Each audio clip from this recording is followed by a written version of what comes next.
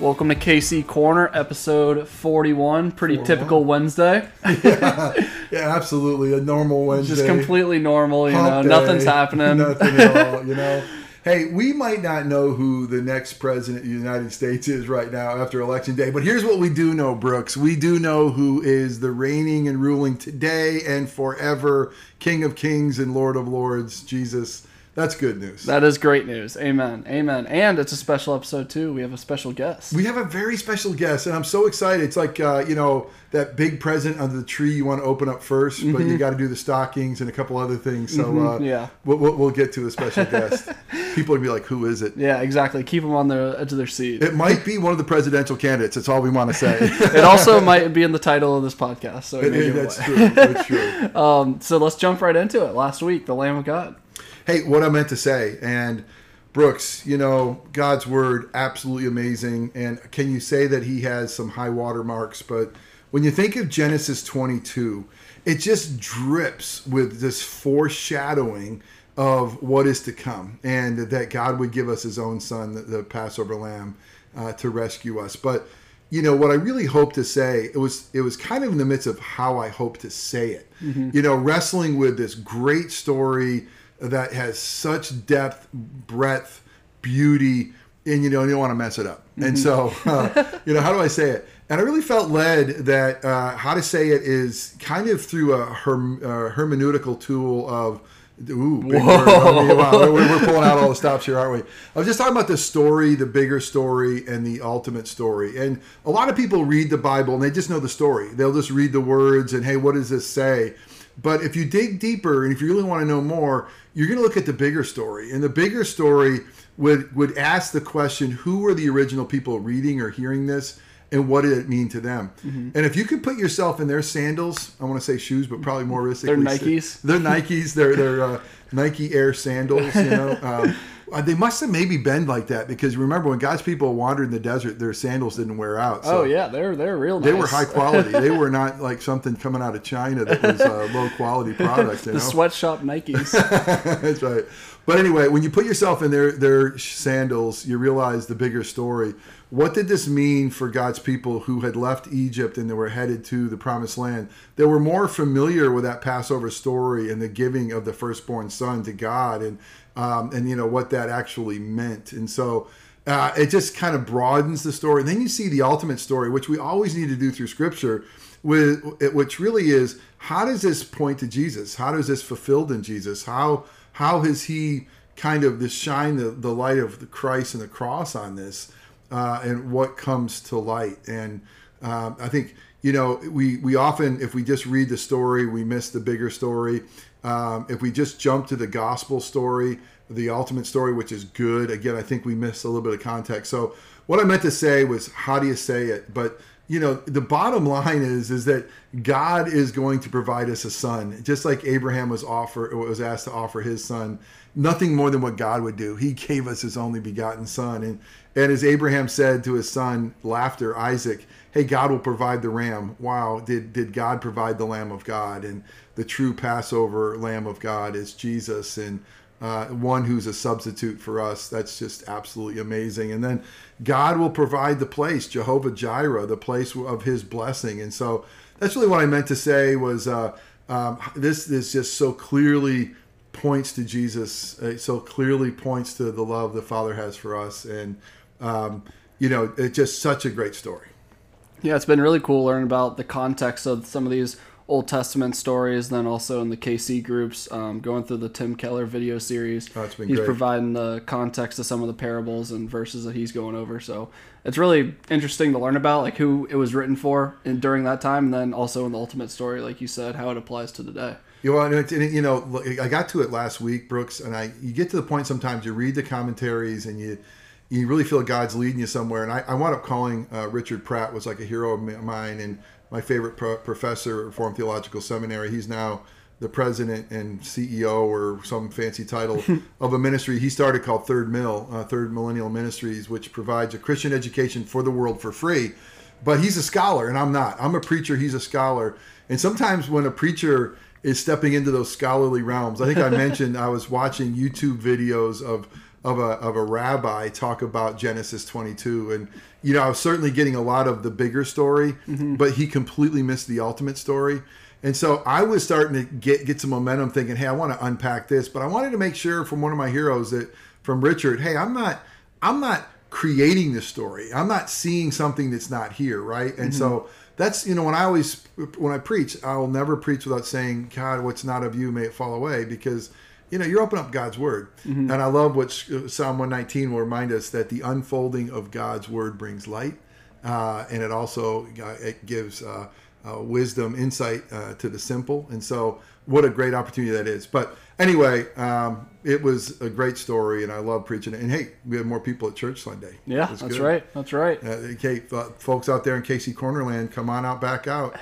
We're safe. We're opening good. back up. Which is great. So what do we have to look forward to this coming week? Another great week. What I hope to say, and to be honest with you, I'm not ready to say it. Let me just say it now. You know, somebody may have been up really late last night watching TV, and it's all right. You're getting dinner with your brother. And I dad, did do so that good. too. I drove over to Lakeland, had dinner with my dad and my brother, which was great. But what we're going to look at is this. We're going to look at actually Jacob. We've looked at Abraham. We saw Isaac, and now Jacob, the big triad. And it's a time of his life. Jacob was a schemer, and I could relate to schemers. Even in his name, it's one who literally wrestled in the womb with his brother. And Jacob is about to face his greatest fear, and that's his brother. And but before he faces his greatest fear, he's got to wrestle with God. And I think in life, we're going to face fears that we never want to face. And it's until we really can wrestle and understand God. And in that wrestle, he realized his faith and his weakness. So what I hope to say, and I got a long way to go to plan for this, is he's going to totally wing it on Sunday. I am going to be like, holy cow, maybe download a Tim Keller sermon, and here we go. But seriously, you know, I think even through this election, no matter what happens, there's a lot of fear. And I feel like, you know, we live in a time, and God's number one commandment, do not fear. And so, but what does it mean for us not to fear because we have a grasp on him? That's what I hope to say. So are we ready to reveal our secret can we guest? is there a drum roll? Can we insert? We may just have to cut that part. No. You can, that was quality drum roll. We have a very special guest, and her name is Barbara Carpenter. Now, before you turn the mic over to her, okay. I just want to connect something to you. And so, what is the greatest cable TV show ever created? That on TV, The Office. Oh gosh, you tried to mouth something to me. Sports. Okay. So what cable network came out that changed the world forever? ESPN. ESPN. So ESPN, I remember its launch because I'm old and you're young and you have no idea. But when it launched, it had a couple of Chris Berman, Bob Lee. Some of the big names early on, and there was a guy named Tom Mees, and Tom Mees was one of the first hockey. I love it because he was over hockey. They actually had the contract for the NHL for a little while back then, so he did some commentating. And tragically, I'm sad to say, he lost his life. He drowned, and but his sister is here. So this is Barbara Carpenter. So really? So Barbara's connection to you and to the world is she's not only phenomenal, fantastic, and she's famous of and of herself. It's her brother kind of was a trailblazer, Tom Mees as well. So, all right, I got her laughing already. All right, if you can transfer over. But let me connect Barbara to my life, which is such a fun connection to me. Barbara Carpenter married Mike Carpenter, married into the Carpenter family, which, by the way, they are carpenters. Isn't that a great thing? You want to be carpenters named Carpenter.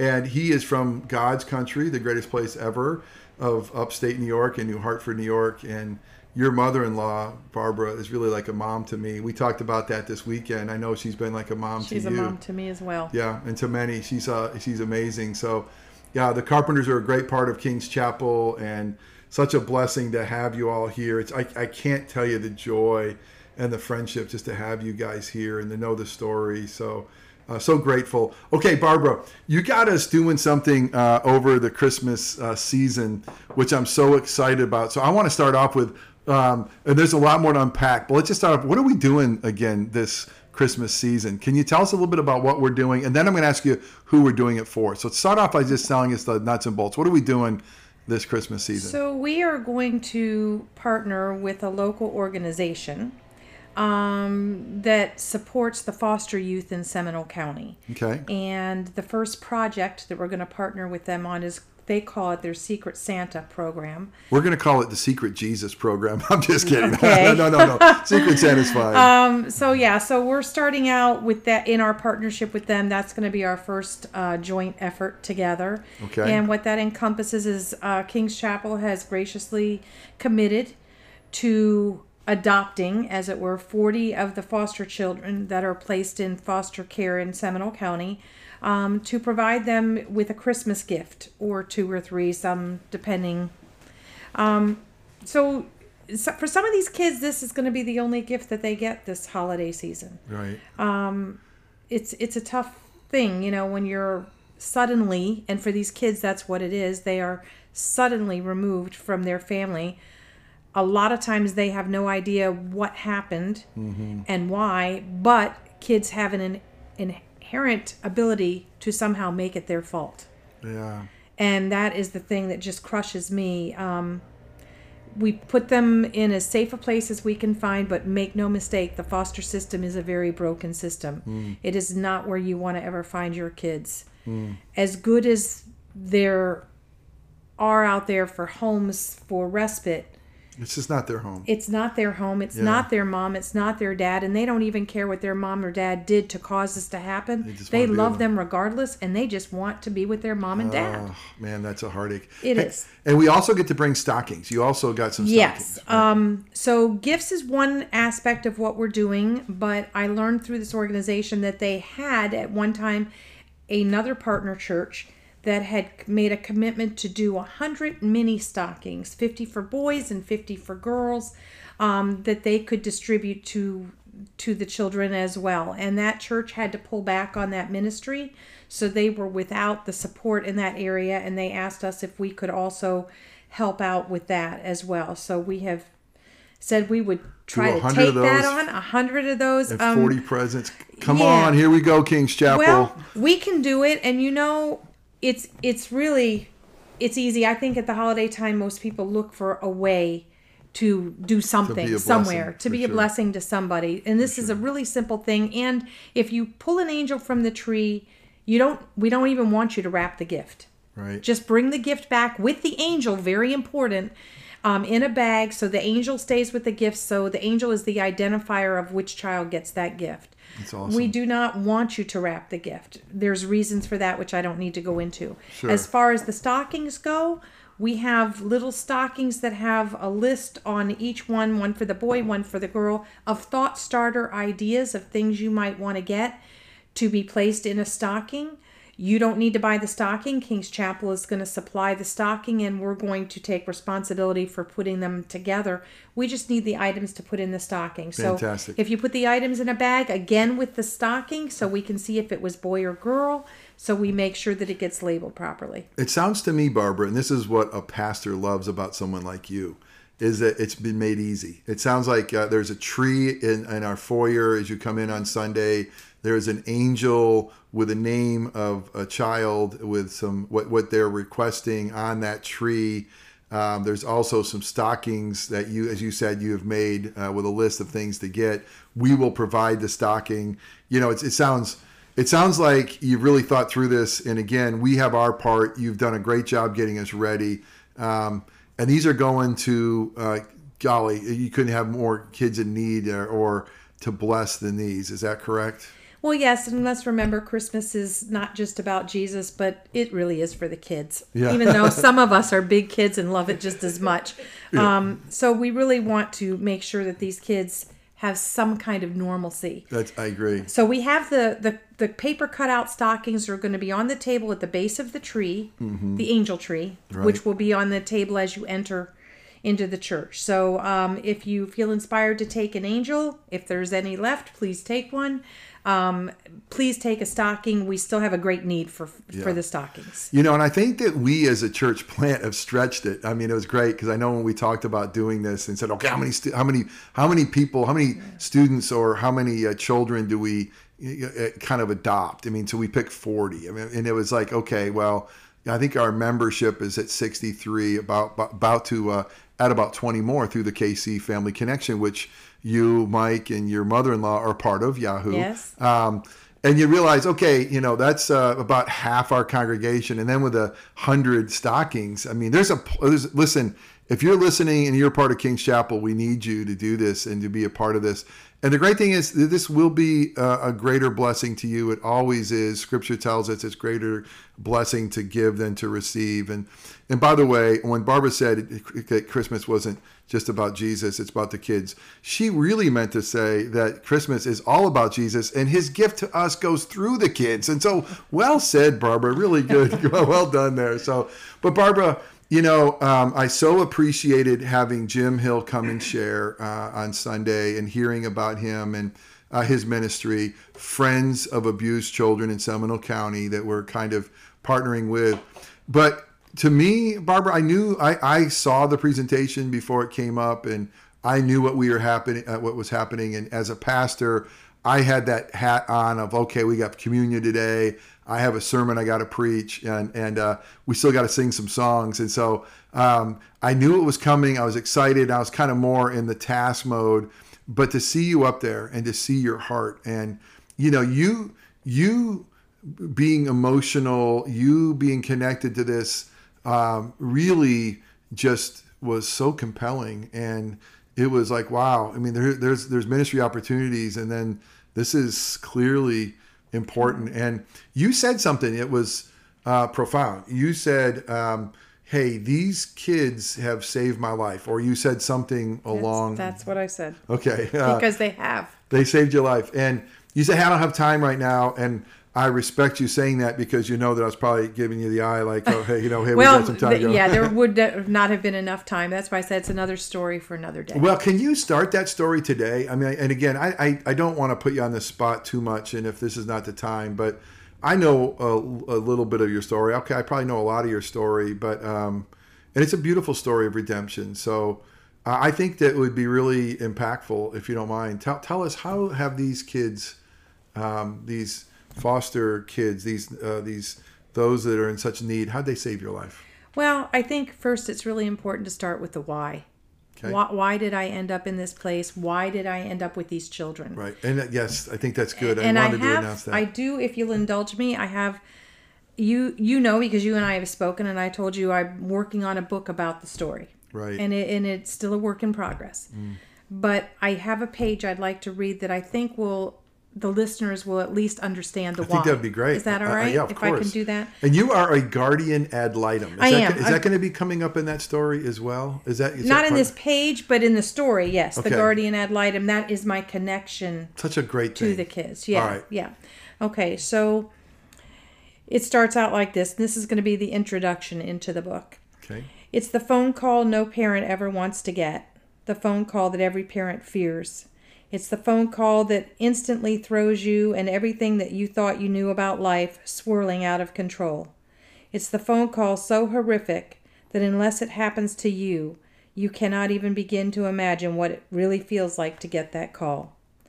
On the other end of the phone is a stranger's voice asking for you at 3:30 in the morning, and you know it's bad. You ask, you almost demand to know who he is, even though in your gut you know. He identifies himself as a homicide detective from Orange County, and you let out a scream from so deep within your soul, it could cause the ocean to rise to the heavens. You throw the phone across the room as if that would change the reality of the phone call. And in that instant, my son was gone.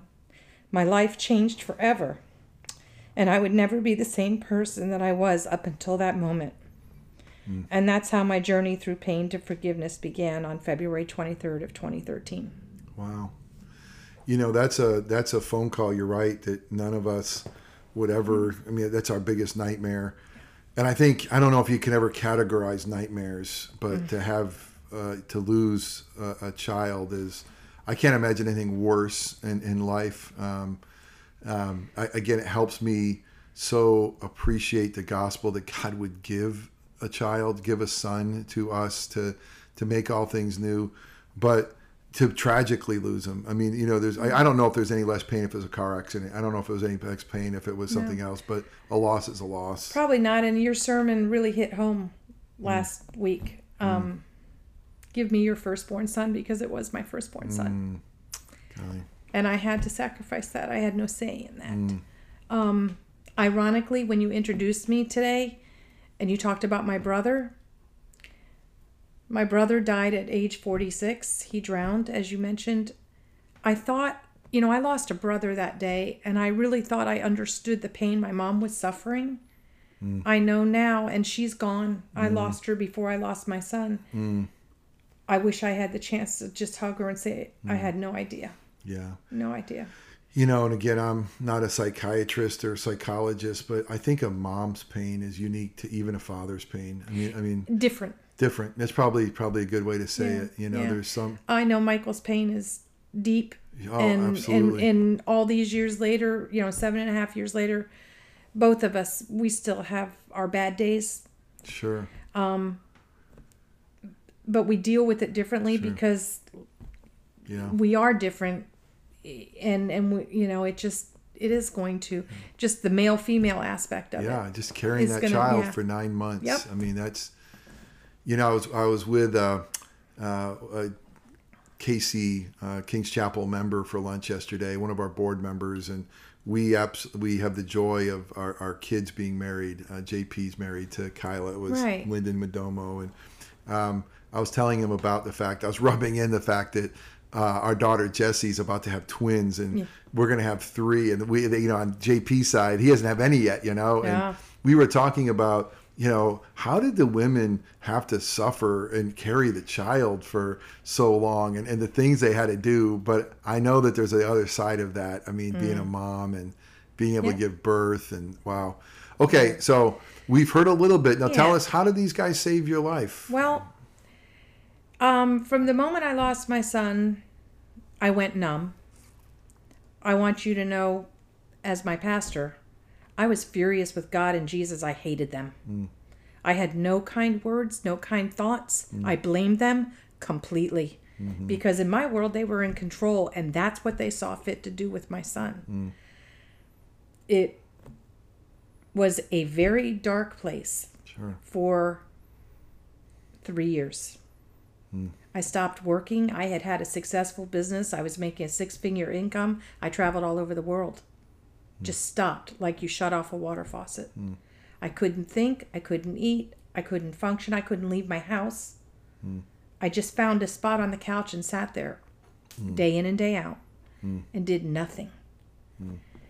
And finally, at some point, I'm not even sure when it was, a little voice said, "You're at the fork in the road. Which way are you going to go? Because you can't live like this. You're either out of here or you're fighting back and you're finding a way." And I couldn't figure out what the first step was. I knew I couldn't go back to work. I could never be the person that I was. Sure. Wasn't an option. So I decided the only way was to try to figure out something I could do outside of the house to get me out of the house and get me to start interacting with humanity again. So I thought I would volunteer. So my first step was I got on the computer, I'm on the laptop, and I was just Googling volunteer opportunities. My husband did put down one line. He said, "You can't volunteer anything to do with animals because you'll bring them all home." So there sounds like my wife for sure. there was that line in the sand. And of course, he knew me very well to know that's where I was going to go. I was going to go to animal rescue, absolutely, because animals do heal you. So that was my first inclination. He said, "No, you can't do that." So I actually, I thought, well, let me see what's out there. And I started investigating Ronald McDonald House. And I kept thinking, oh, that, what a great program. I'll look into that. But the whole time I was trying to fill out the application online, I kept getting this stupid pop-up on the computer. And it kept saying CASA, C-A-S-A. House? That's what I kept saying. What? Go away. And every time I try to close it, it would just pop up again in a different spot, and it would not leave me alone. So I finally decided to open it. And CASA actually stands for Court Appointed Special Advocate. And that is what the Guardian Ad Litem is nationally recognized as. I gotcha. And I didn't know that. And I thought, okay, fine. So I minimized it, put it away, did my thing, filled out my thing on the Ronald McDonald House.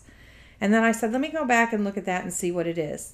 And they had a little bit of a description in there. I knew it had something to do with kids. I didn't really understand what it was, but you want more information, so I filled out and I sent it in. Really gave it no other thought than that. Heard back from Ronald McDonald right away. Went down there, interviewed. The lady said, oh, you'd be a great fit. Let me show you what some of the different opportunities are. And probably within just a couple of days later, she called me up and she said, actually, I'd like you to come down here, want to meet with you. And they offered me a full-time job. Wow. Well, there was no way. I mean, I was just learning how to get out the front door for an hour or two a day. Sure. And I told her, I said, you just don't know. Yeah. I can't do this. Yeah. So I had to totally step back from that because all of a sudden that felt like a pressure cooker Sure. that I wasn't prepared to deal with.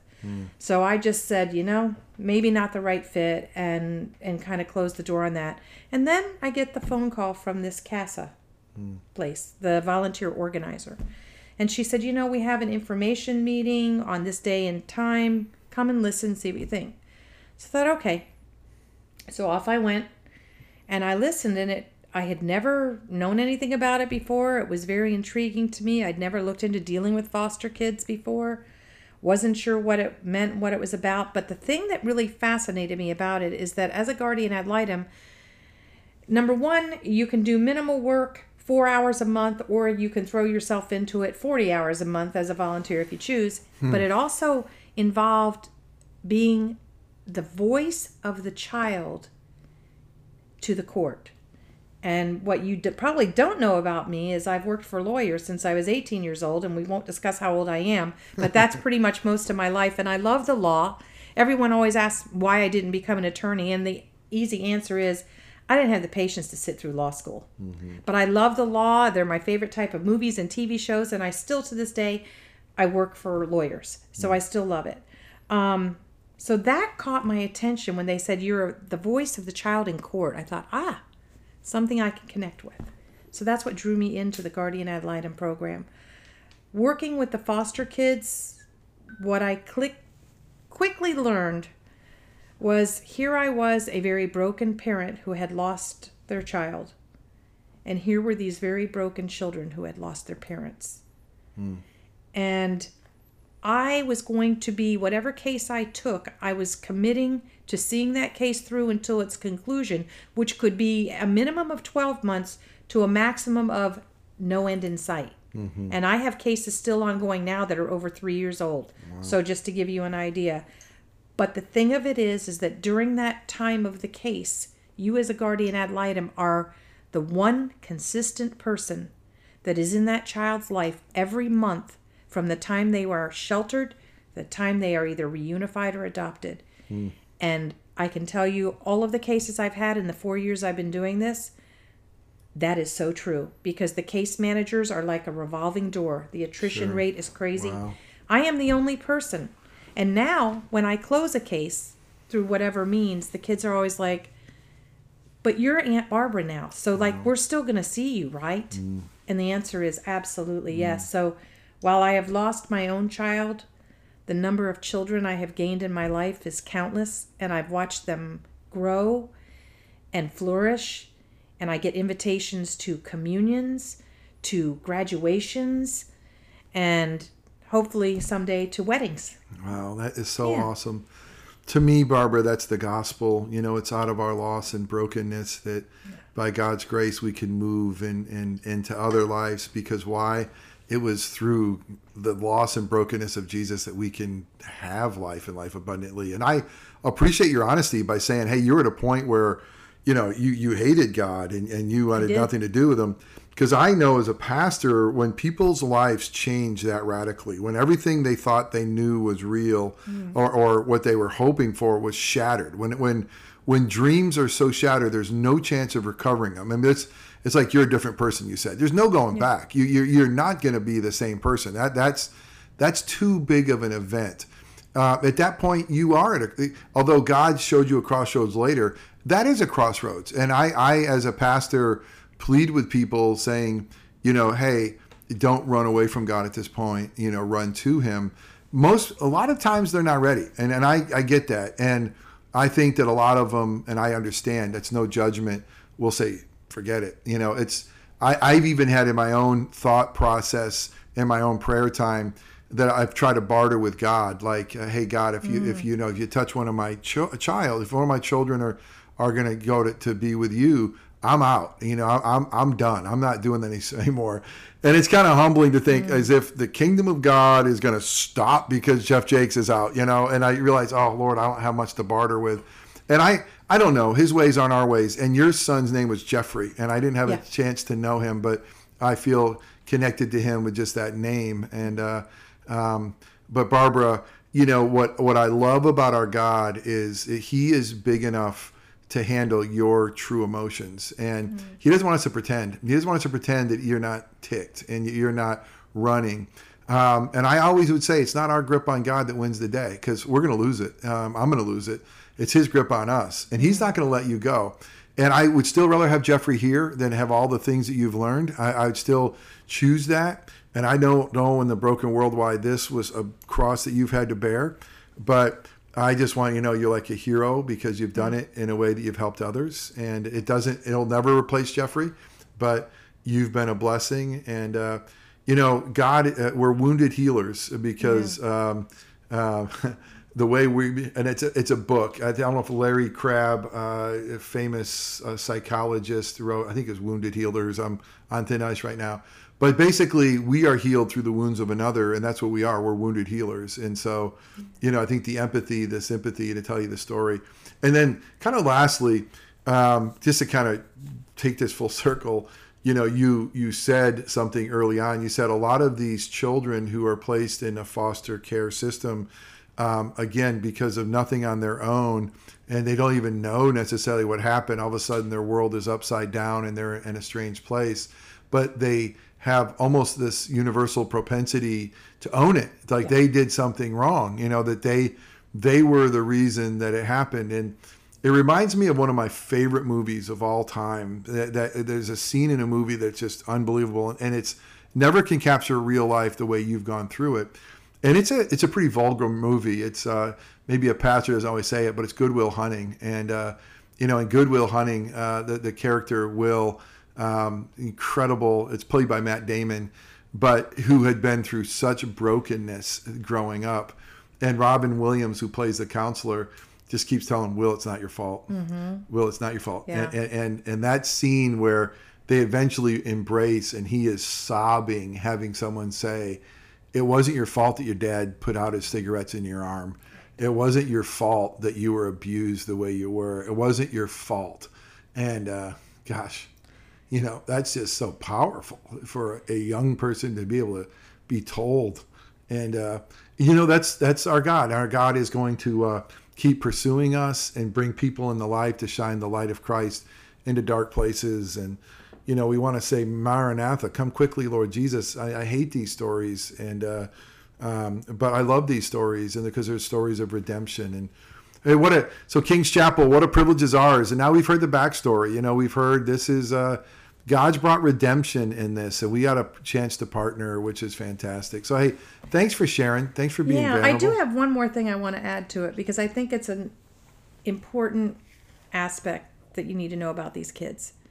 What you were just saying, how the kids, you know, they need to learn that it's not their fault. And that is a big part of what this organization does in partnering with the Guardian Ad Litem program. I know I've had so many conversations. I have kids of various different ages, so where it's appropriate.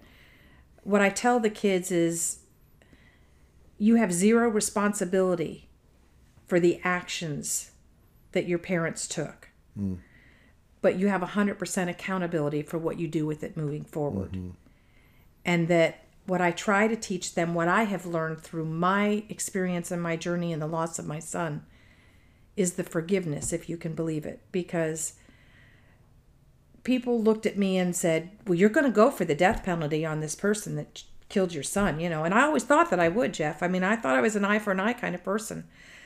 But when it happened to me, and the state came to me and said, you know, we're going to the grand jury, we're going to get this indictment. And I just said, no, And they just looked at me like I was crazy. And I got a lot of backlash from family members that thought I was turning my back on my son. And I said, all I know is I can't bring this kind of pain on another woman. And while that boy may suffer the same fate that my son did, I know what his mother will suffer. And she had no part in this. And whether she did or she didn't, it's not right. It didn't make sense to me.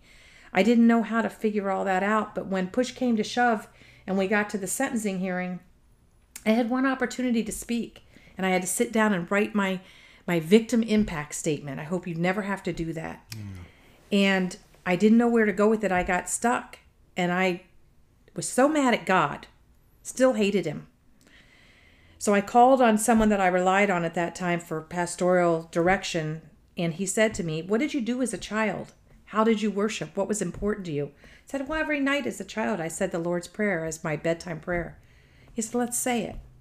So we did. And when we got to the part about forgive us our trespasses as we forgive those who trespass against us, I knew right away that I had to forgive that boy at that hearing.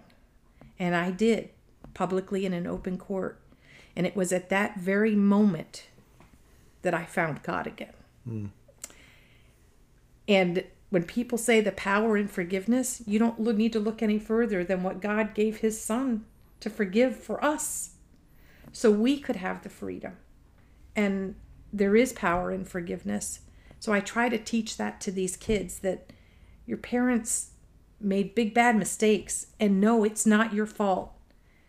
And the best way you can get rid of that baggage is to forgive them, not to say it was okay, but to do the forgiveness. It's incredible. Yeah. I mean, that's grace and mercy, forgiveness. That's the gospel. You know, the scripture says that we are to be the aroma of Christ, and you didn't know it because you felt far from God, but he wasn't far from you, Barbara. No. And even the whole time you said this, I just love seeing him run after you, and he was running after you. And whether that's sitting on the couch with you when you had nowhere else to go, or that's going down with you the Ronald McDonald House when you realize I can't do a full-time job, I can't stay out of the house for more than an hour or two, or whatever, or that what was it, CASA coming up continually. Yeah, the pop-up. Let me tell you, I'm telling you, God's hand, invisible hand of grace and sovereignty and love and care, he was weeping with you. And CASA, meaning home. Yeah. Like he was calling me home. He was calling you home. He was. I know. And then that you're calling others home. It's beautiful. It's redemption. You see what makes this story so beautiful? It is a story of redemption. And not, hey, we're not home yet, and there's still going to be broken pieces, and we're still going to get ticked and confused, and we're not going to do it perfectly. But wow, what a story! Wasn't that pretty amazing, Brooks? Amazing. Yeah, it was an amazing story. So God does amazing things and works in mysterious ways. He does, and through broken people like us. So, hey, thanks for bringing us not just the story, man. That's worth gold. And but thanks for letting us be a part of this program, and thanks for being such a good organizer, to having all this stuff ready for us, Barbara Carpenter. Pretty darn good. I love this program is my passion, so you'll have no problem with that. I look forward to the next project, but I know this one is going to be a huge success, and I think so too. Already really had a lot of people approach us after the service asking other ways that they could help. So isn't that awesome? It is. It's amazing. Here we go. It's just amazing. Begun. Here we go. All right. Well, let me pray for us. Let's close in prayer. Father God, we turn to you, and you know the pain of losing a son, and God, not just from a distance, but you know it. You saw it. You witnessed it. It wasn't a phone call from a homicide detective. Lord, you saw your own son perish, and he was innocent. It was nothing because of his own that led him there, but by your grace and mercy, that same kind of grace and mercy that would allow Barbara to forgive her son's killer. That's incredible. God, that's not human. That's just not right. If it's the only thing explanation of that is that's divine. That's of you, because you demonstrated that for us, that while we were still sinners, while we deserved death penalty, you gave us life, and you did it through the sacrifice of your son.